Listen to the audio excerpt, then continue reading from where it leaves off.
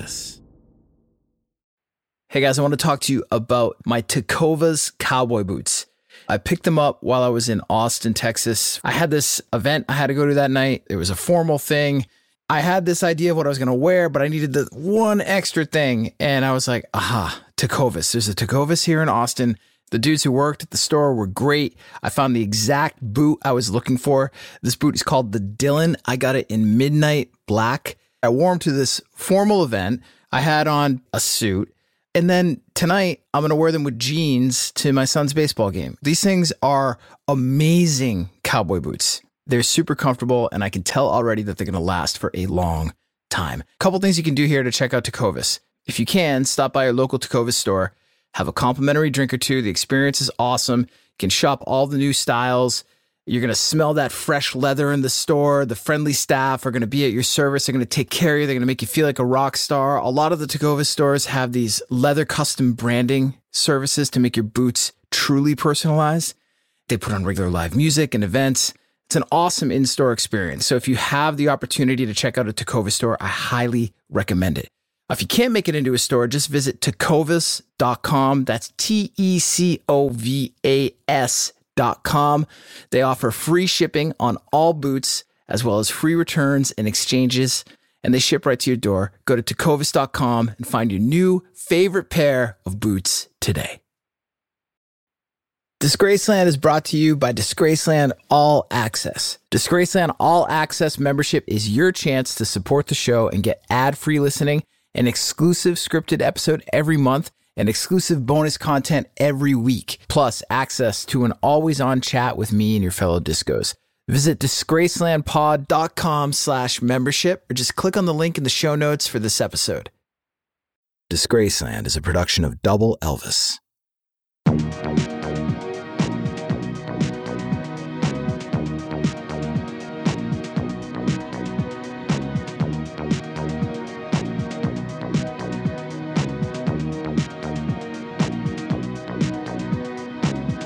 The stories about Wu-Tang Clan's Ghostface Killah are insane. He shot up someone's house while smoking wet. That's a joint dipped in angel dust and embalming fluid. And he was busted with an unlicensed .357 Magnum, hollow point bullets, and a bulletproof vest during a routine traffic stop. He allegedly tried to steal $3,000 from a parking lot attendant. And that particular offense got him sent to Rikers Island after he copped a plea for attempted robbery. And all of his real-life experiences on the street have informed his music. Great music. Some of the most lyrically dense stories ever put to tape, both as a member of the Wu-Tang Clan and as a solo artist. Unlike that clip I played for you at the top of the show. That wasn't great music. That was a preset loop from my Mellotron called Theatrical Neoclassical, MK1. I played you that loop because I can't afford the rights to Candle in the Wind, 1997 by Elton John. And why would I play you that specific slice of Marilyn Monroe / Princess Di tribute cheese could I afford it? Because that was the #1 song in America on November 22nd, 1997. And that was the day that the manager of a hip-hop group in Ohio was shot dead. A shooting that resulted in unexpected yet serious ramifications for Ghostface Killah and the entire Wu-Tang Clan. On this episode, Smoking Wet, an unlicensed .357 Magnum, attempted robbery, a plea deal, and Wu-Tang Clan's Ghostface Killah. I'm Jake Brennan, and this is Disgraceland.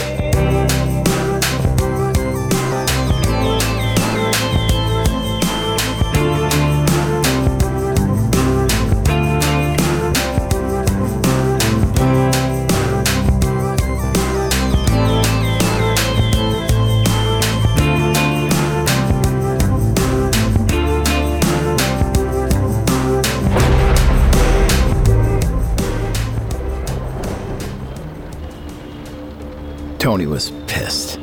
He just wanted to go home, but he couldn't. All 4 of his car's tires had been slashed while he and Frank were in the club. Hour, maybe hour and a half, not that long, and now this. This was bullshit. Tony was bullshit. Frank was stunned. standing there with his mouth wide open, frozen. Tony motioned to the parking attendants nearby. These guys must have seen something. Frank agreed, but just because they saw something didn't mean they were going to say something. They didn't need to talk, Tony said. He had a better idea. You know how much cash comes through here in a single evening? Let's go see what they got. Frank wanted to know if he should put his hood up. Tony said, probably not a bad idea. And what about the burner? Frank asked. Tony said have it ready, but keep it hidden and keep the safety off. The attendants were as chatty as expected, which is to say, not at all. Tony cut to the chase. Where's the money? No response. He asked again. Nothing. Tony zeroed in on one attendant. Skinny, weak.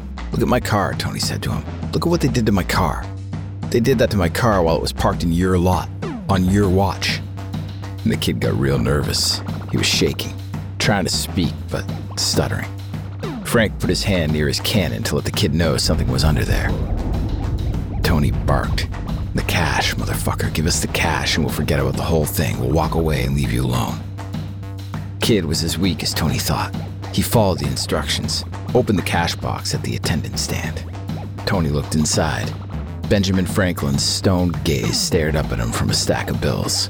A couple thousand in there, at least. And this made Tony happy. This made things even. Ghostface Killah, the man born Dennis Coles, was one of Wu-Tang Clan's sharpest lyricists. Ghost, aka Dennis here, was a storyteller, a raconteur. Born in 1970 on Staten Island and now in 1997, 27 years old, Ghost knew a good yarn when he heard one. In his opinion, that's what he was hearing now. A good yarn, one hell of a story. Nothing more, nothing less. The DA disagreed. The DA said it was a true story, and that in this true story, the character of Tony was actually a stand-in for Ghostface. That Ghost was the one who found his car tires slashed outside the Palladium nightclub in Manhattan. That, in a fit of rage, Ghost got into it with the parking lot attendants.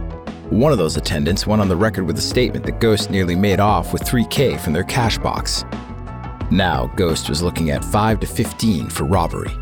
Unless, that is, he copped a plea to a lesser charge, attempted robbery. That would get him a couple months in the pen and 5 years probation. Either way, the DA had him by the balls. Just like the NYPD had him by the balls a few weeks prior, in Harlem. Ghost was driving. His friend was driving his own car directly ahead. A police cruiser sandwiched its way between the two cars and pulled Ghost's friend over for some bogus traffic violation. So Ghost pulled over too. He watched the cops approach his friend's car. In Ghost's mind, NYPD lived for this. Not protecting, not serving, harassing. Ghost was out of his car now, making his approach. The cops at the scene said it was at this time that Ghostface began acting disorderly. Between that and the fact that you could clearly make out the bulletproof vest under his coat, the cops had probable cause. And they searched Ghost's car, found his unlicensed .357 Magnum and hollow point bullets in a hidden compartment behind the glove box. And that was a careless mistake. Maybe it was hubris. Maybe he thought that because he was somebody now, a member of one of the biggest hip-hop groups in the world, that he was somehow above the law. And if so, then he was wrong. Third-degree criminal possession of a weapon was a felony. It didn't matter who you were. Ditto for the body armor. Worst of all, getting pinched in Harlem was what alerted authorities to the fact that Ghostface had skipped the court date on this whole Palladium parking lot bullshit, the charge he was fighting now. And to think, 1997 had held so much promise. The year started on a high, with Ghost riding the success of his first solo album, Iron Man, released in October of the year prior on Epic Records. It debuted at number 2 on the Billboard 200 and quickly went gold. Then, on June 3rd, Wu-Tang Clan dropped their long-awaited second album, the one they were recording out in Los Angeles when the notorious B.I.G. was shot dead in the street. Wu-Tang Forever was bold. Double LP, 27 tracks, it was a massive success. The line of people at Virgin Records in New York City on release day stretched for blocks. Over 600,000 copies sold in the first week alone. It debuted at number 1 in the US and in the UK. This was year 5 of the RZA's 5-year plan, by the way. Just as RZA promised, Wu-Tang went all the way to the top. Days after the album's release, however, Wu-Tang was banned from one of the biggest hip-hop radio stations in the country. Hot 97's annual Summer Jam concert should have been a victory lap. But when the station threatened to pull Wu-Tang's music from the airways if they didn't perform a headlining set, an appearance which was promotional in nature and thus did not pay, it felt a little like extortion. Wu-Tang went ahead and played the show, and they closed out the night with incredible energy and cool to spare. And they also had a very clear message for the tens of thousands of people in attendance. A message which was delivered off the cuff by Ghostface with no warning. And that message was, I want every motherfucker in here to say, fuck Hot 97. With their music no longer allowed on one of the biggest hip-hop radio stations in the country, Wu-Tang then hit the road. Their joint tour with Rage Against the Machine was the hottest ticket of the summer of 1997. It was also an opportunity to greatly expand Wu-Tang's audience. Black, white, male, female, high school kids, college kids, rock fans, rap fans, it didn't matter. Everyone was down with Wu-Tang, but Wu-Tang wasn't down with touring. Real touring, anyways. Touring like a rock band. That was hard. And there were schedules to keep, call times to make, endless protocols and rules. Ghost and Wu-Tang didn't do rules. So at the height of this huge cultural moment, one of the biggest records of the year, one of the biggest tours of the year, courting headline controversy like only the greatest artist can do, Wu-Tang bailed and went home. Ghost, for one, struggled. Not because he told Hot 97 to fuck off, and not because his group abandoned Rage. Wu-Tang was formed against the odds, and they flourished against the odds. Professional odds would always be there. Ghost's problem was personal. His diabetes was getting worse. It made him dizzy, blurred his vision, gave him migraines so bad it felt like his head was gonna split into two. Felt like everything inside, the dense, overgrown language and the art of storytelling, the things that were his bread and butter as an MC, that they would all pour out of that cracked dome and spill all over the floor. His drinking and smoking, it wasn't helping. PCP in particular was a favorite, but it made the dizziness and the paranoia even worse. He was still looking behind his back, even from the vantage point of some of the biggest stages in the world. He was the guy from the Stapleton Projects. He did live that life, and he did represent that culture. He was authentic. Being authentic was about being real, which is not the same as saying it was the truth. Ghostface Killah was a character, part truth, part fiction. The truth gave credence to the made-up stuff, and fiction went a long way when the truth got stale. Back when Wu-Tang first started, Ghostface wore a stocking mask at their public appearances, but why? Depended on who you asked. There was a warrant out for his arrest, or there was a bounty on his head from a rival crew. These were stories.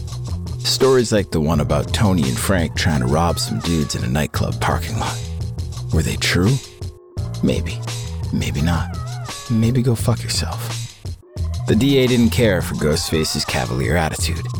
In a sense, his authenticity was his worst enemy. The parking lot story was one that he couldn't write himself out of, so he took the plea deal. 5 years probation after he did 4 months at Rikers Island. Ghost figured it was fodder for another good story. A story about coming out right, and how, in the end, you gotta go through hell to come out right. Everyone does.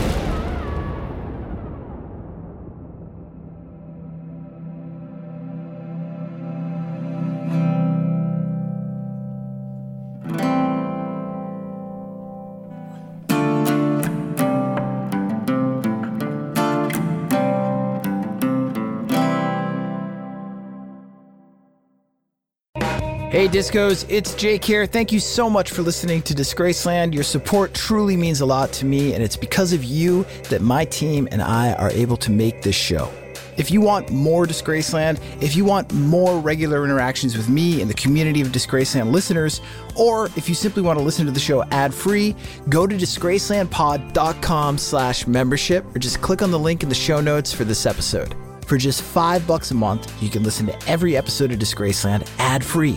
Plus, you'll get one brand new exclusive episode every month. You'll also get weekly unscripted bonus content, special audio collections, and early access to merch and events. There are 2 ways that you can support the show and become a member at disgracelandpod.com/membership. You can sign up using Patreon and listen to the show ad-free on Apple, Spotify, and most other major podcast platforms. And Patreon members also get access to all the other perks of membership and an always-on chat where I'll be interacting with you and diving deeper into the world of Disgraceland. But maybe you're currently an Apple Podcast subscription listener and you want to just tap into all the bonus audio content and ad-free listening that we're offering. We're also offering this membership as a premium channel on Apple Podcasts. However you choose to join, all you got to do is go to disgracelandpod.com/membership. Support the show for just $5 a month, $5, or sign up for an annual plan and get 2 months free. Come join me and your fellow discos at Disgraceland All Access by visiting disgracelandpod.com/membership. The first bullet hit his neck. The next one caught him in the shoulder. It all happened so fast. Blood spurted from his wounds. His neck went numb with shock. He screamed and threw his arms up, pure reflex. He grabbed the dude's piece and tried to wrestle it from his grip. Again, reflex. The knuckles cracked as he turned the barrel around and aimed it back at the guy who had just clipped him. He managed to wrap his finger around the trigger, and then he fired. Shot a guy with his own gun. When the smoke cleared, he got the hell out of Ohio. Steubenville was a shit show. Birthplace of Dean Martin and Jimmy the Greek. A grid of steel mills and coal mines, and now, in 1991, the place where Ghostface Killah, then still known as Dennis Coles, then only 21 years old, got shot. He went back to New York before things got really bad. And Dennis's guy, Bobby, aka the RZA, he could vouch for the really bad shit. The cycle of non-success was a tough one to break. It was a cycle that had been spinning since the day guys like Dennis were born. A cycle of little opportunity and even less support. Homes broken far beyond repair. There was a reason the projects in Staten Island were set up the way they were. They kept everyone inside, like caged animals. And the only way out was to claw your way to something better. Sometimes that meant squeezing a trigger. And when the RZA formed Wu-Tang Clan, those lives and that culture and that fight or flight mentality all became a part of the mythology. The new thing they were creating. They rearranged the world as they knew it. Staten Island wasn't just Staten Island anymore. It was Shaolin, a place that was partly true and partly made up. The stuff that was 100% true, all that happened long before RZA assembled Wu-Tang, and long before Dennis became Ghostface Killah, the hip-hop alter ego named after the villain from one of the Klan's cherished kung fu movies. It happened in the Stapleton Houses project on Staten Island in the 70s. 15 family members squeezed into a 3-bedroom apartment, 4 bodies to a mattress, cereal for breakfast in the morning after you pick the roaches out of the box, the sounds of the Delphonics and the Temptations on the radio to tuck you in at night. Dennis's father was gone. His mom was it. But Mom was overwhelmed, and she hit the bottle to cope. Dennis helped out however he could. As young as 10 years old, he was lifting his 2 younger brothers, both stricken with MS, onto the toilet. All the while, hoping the toilet paper roll still had a few squares on it, and if it didn't, hoping that there was enough newspaper kicking around to make a half-decent substitute. But let's face it, the newspaper didn't cut it though. Tore your ass up. And the easiest way to escape it all was to smoke your way out. Stapleton's high of choice was weed dipped in angel dust and embalming fluid. Smoking, quote-unquote, wet, or getting dusted as it were called, produced a high that stretched out not just over time, but into time. The high was time. There was no past and no future when you were dusted. Only a long, drawn-out now. A now that takes forever to happen. So long that it doesn't even feel real. Your eyes bug out. You walk slow, but you stumble like you're drunk. Someone else has to steady you, and when they do so, their hand touches your arm and suddenly your mind's racing 1,000,000 miles an hour. You see and hear things that aren't there. People dead, alive, and your piece of shit father, fuck off. Some hot young thing from around the way. Sup, baby? A cop in plainclothes. Damn, they're all looking at you. They talk to you and you talk back to them. It's all totally normal. Everything is. Every choice makes perfect sense. Whip out your dick and piss inside of a subway car. Strip your clothes off, flip a razor blade between your fingers like it's a casino chip. Try to lift a car into the air or point a pistol at an old lady's house and shoot. 1992, Staten Island, Park Hill. Ghostface Killah was dusted. A house in front of him wasn't in his neighborhood, in Stapleton. He was standing in rival territory, a gun in his hand.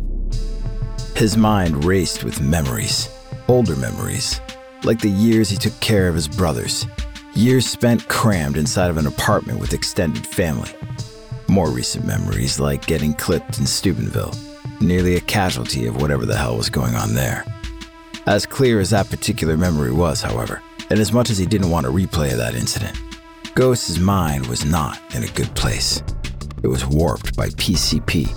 And to that warped mind, what he was about to do made complete sense to him. He was going to shoot up the house that belonged to a mother who was the same age as his own mom. It wasn't the mother he was after. It was their son.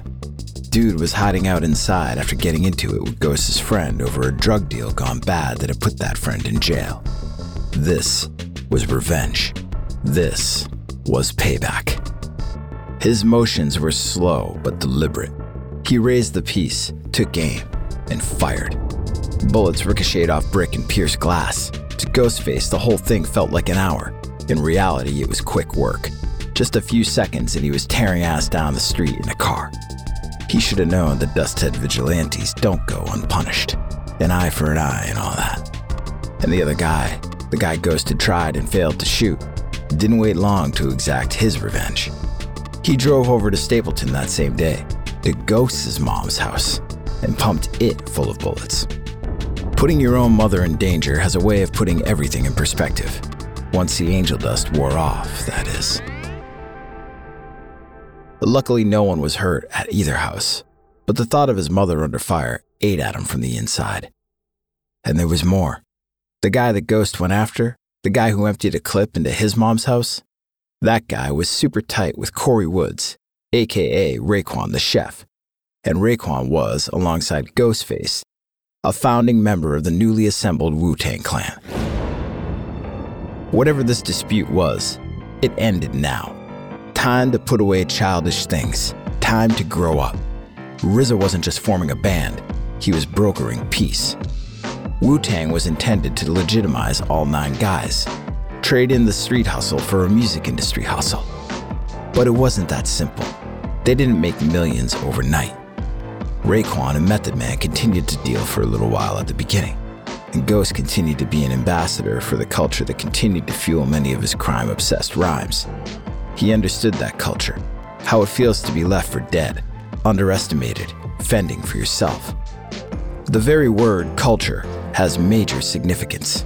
Culture is the 4th supreme number, as in supreme mathematics, the building blocks of the 5% nation, aka the nation of gods and earths. 1, you do the knowledge. 2, you act upon what you know. 3, you understand it. And then 4, you live it. The culture, the way of life, but not the way of life that you're familiar with. This is a better way of life, a better culture, one that you can only grasp once you are seeing clearly. That kind of culture is freedom. Freedom is what everyone wants. Freedom from harassment, freedom from repression, freedom from bad cycles and worse circumstances.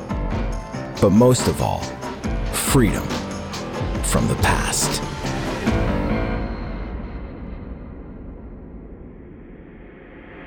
We'll be right back after this word. One of the inmates down the hall was freaking out. You didn't actually have to see him to know he was on the floor. Arms smacking against the concrete. A demonic wheeze coming from his chest. Seizure or asthma attack, hard to tell which. The COs didn't pay any mind one way or the other. The COs worked double shifts and gave zero fucks. They walked on by every time, and they did what they wanted. And what they wanted was simple. Make life for inmates at Rikers Island a living hell. A CO wouldn't think twice about tossing tear gas in your face or tossing your ass in solitary or just denying you your basic rights as a human. And no water, no showers, no phone calls, no food. And for Ghostface, no insulin. It was early 1998, January or February. Ghost had lost track of time. He was days or weeks into his 4-month sentence for the alleged attempted robbery outside the Palladium. His diabetes was worse now than it had ever been. And the COs could care less.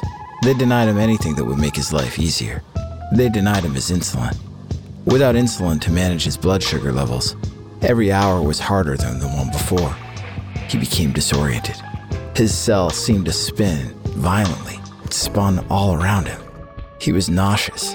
A headache raged between his eyes, bore down on him like a dark cloud. And he dropped to his knees. He fell over and steadied himself with his hands, and they tingled. And then he was down, lying still on the cold, slimy concrete of his cell floor. He closed his eyes. The bare floor of the Rikers prison cell was gone. In its place was the bare dirt floor of a village hut. West Africa. The country of Benin, to be precise, where voodoo is the state religion. He was here once, months ago, in real life, looking for an alternative to Western medicine. A cure for his diabetes that didn't involve sticking himself with a needle every day. And now he was here again, inside his own mind. He saw candle wax and palm oil, the blood of a goat and the feathers of a chicken. A group of women assembled in a street, white robes, voices in perfect harmony. The women beat out a rhythm on their chests, and the rhythm grew faster. Someone screamed. A figure draped in black, impossibly tall as 3 men standing on top of each other's shoulders, burst through the dust that hung in the air. Bad spirits make haste. He suddenly tasted gin in his mouth. Don't swallow it. It's firewater. Spit it once, twice, 3 times is the ritual. Now pray for help. Pray for healing. His body shook. Beads rattled in the distance. Men in multicolored masks lurked behind him. More blood, more feathers, dehydrated skulls of monkeys and stray cats. The voices of women became louder, faster, out of sync. Another spray of firewater, another scream, and then Ghostface woke with the urgent need to piss. His temples were throbbing. There was a drum in his head. The rhythm was strong and loud, not unlike the rhythms that RZA sampled on his ASR-10, not unlike the rhythms of ritual in Benin. Voodoo wasn't a cure-all. Ghost found no magic wand in West Africa for his ailments. But he did find a simpler way of life there. In Benin, no one cared about the label on your shirt or the brand of your shoes. It was the same here at Rikers. In prison, life was reduced to its most elemental state. Some guys fought to survive. Others told stories. Ghost knew he had to hold on. Just a few months longer. He was strong. He'd been through worse. He could sweat it out. Dizzy and nauseous. The headaches giving him fever dreams and tunnel vision. As long as there was light at the end of that tunnel. He just wasn't prepared for what was on the other side.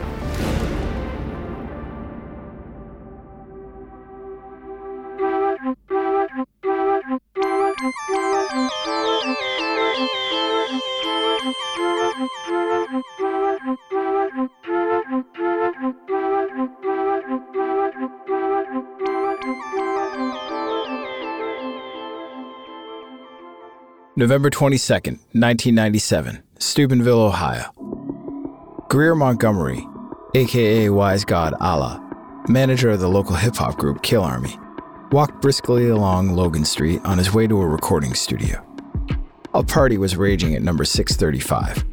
9 members of the Steubenville Crips stood outside. The Crips weren't down with Wise God.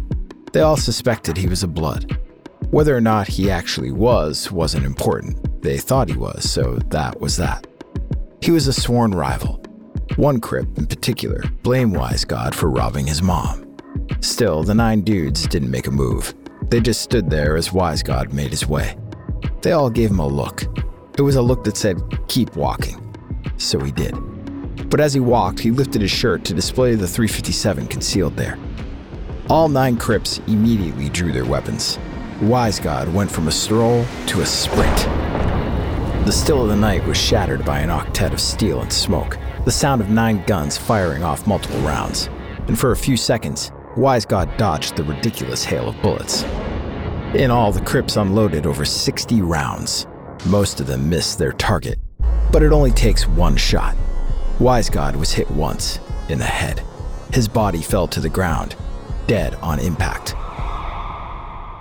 Months later, Ghostface Killah completed his sentence at Rikers Island and walked out the front door a free man, as free as a man on probation can be. He came out right. He had managed to keep his nose clean on the inside. The only fight he had at Rikers was with his own body. And now he planned to take control of that fight on the outside. No drinking and no smoking? Maybe. To start, though, less drinking and less smoking.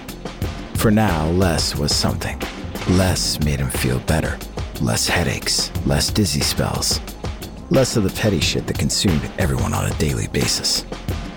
He thought about the people he met in West Africa. They had less, but they seemed happier with less. Less made him focused. The arrest in Harlem, the thing at the Palladium, his time in prison. None of that was going to cling to him like an albatross. But yet he held on to these experiences, and they made him tough, like an elephant tusk. They were fuel. And this new stuff, the second solo album he was cooking up, the follow-up to Iron Man, that was going to be killer. The kind of record that ups everyone's game. Ghostface, Wu-Tang, all boats lifted by the rising tide that flowed from the mouth of hell. Ghostface's sophomore album, Supreme Clientele, was another instant classic in a small group of solo Wu-Tang efforts. Like Raekwon's Only Built for Cuban Links and Old Dirty Bastards returned to the 36 chambers. When it was finally released 2 years after Ghost left Rikers, it was the year 2000. Wu-Tang was busy cooking up their 3rd record. And more than just music, Wu-Tang was building a brand. They were more than a hip-hop group. They were a business. Their clothing line, Wu-Wear, was grossing millions of dollars a year and outfitting their eclectic demographic with that now iconic yellow W symbol. By this point, however, in the year 2000, it wasn't just hip-hop heads and parole officers who were keeping tabs on Ghostface and Wu-Tang Clan. Not everyone looked at Wu-Tang and saw a legitimate business that was making good on the promise of the American dream. The Bureau of Alcohol, Tobacco, and Firearms, the ATF, saw in Wu-Tang a front for corruption. Dirty money laundered through album sales and concert tickets and clothing lines. The ATF poured through Wu-Tang's past transgressions with a fine-tooth comb. Most of these guys had records. I'm not talking albums, I'm talking criminal rap sheets. Some of them, like Ghost, had even done time. And then, there was this thing with guns. Guns were everywhere. Like that unlicensed .357 Magnum behind Ghost's glove box. The ATF turned back the clock to 1991, Steubenville. Dennis Coles, a.k.a. Ghostface Killah, gets shot. Bobby Diggs, a.k.a. the RZA, goes on trial. They both leave, but part of them stays. The ATF drew a line from Ghost to the RZA to Wise God Allah, the manager of the hip-hop group Kill Army, who was gunned down by members of the Crips in 1997. The ATF knew that RZA was a known associate of Wise God.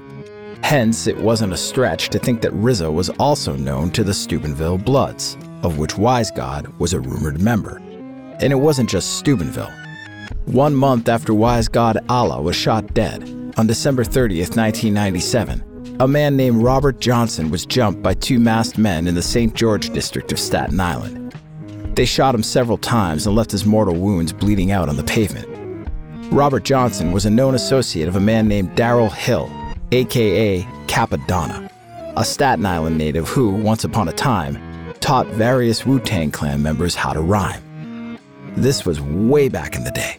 When Wu-Tang formed, Cap happened to be serving his own stint at Rikers Island. Recently, however, he was welcomed into the Klan's fold as an honorary member.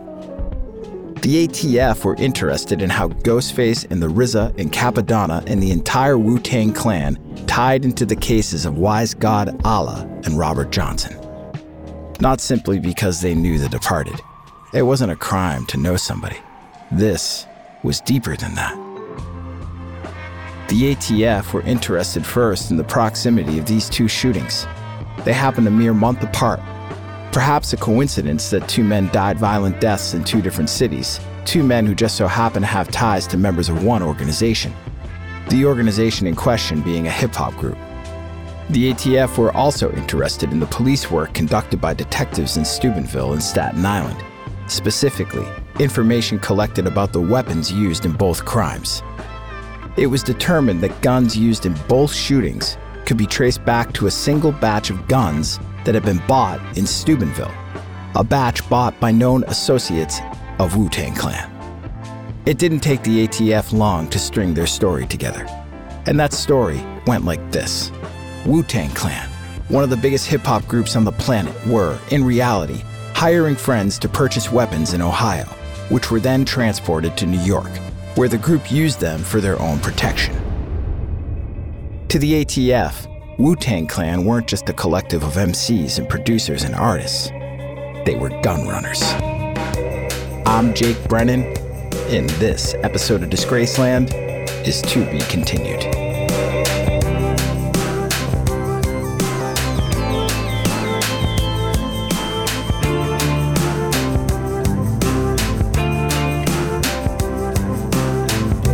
Disgraceland was created by yours truly and is produced in partnership with Double Elvis. Credits for this episode can be found on the show notes page at disgracelandpod.com. If you're listening as a Disgraceland All Access member, thank you for supporting the show. We really appreciate it. And if not, you can become a member right now by going to disgracelandpod.com/membership. Members can listen to every episode of Disgraceland ad-free. Plus, you'll get one brand new exclusive episode every month. Weekly unscripted bonus episodes, special audio collections, and early access to merchandise and events. Visit disgracelandpod.com/membership for details. Rate and review the show and follow us on Instagram, TikTok, Twitter, and Facebook at DisgracelandPod and on YouTube at youtube.com/@DisgracelandPod. Rock-a-rolla.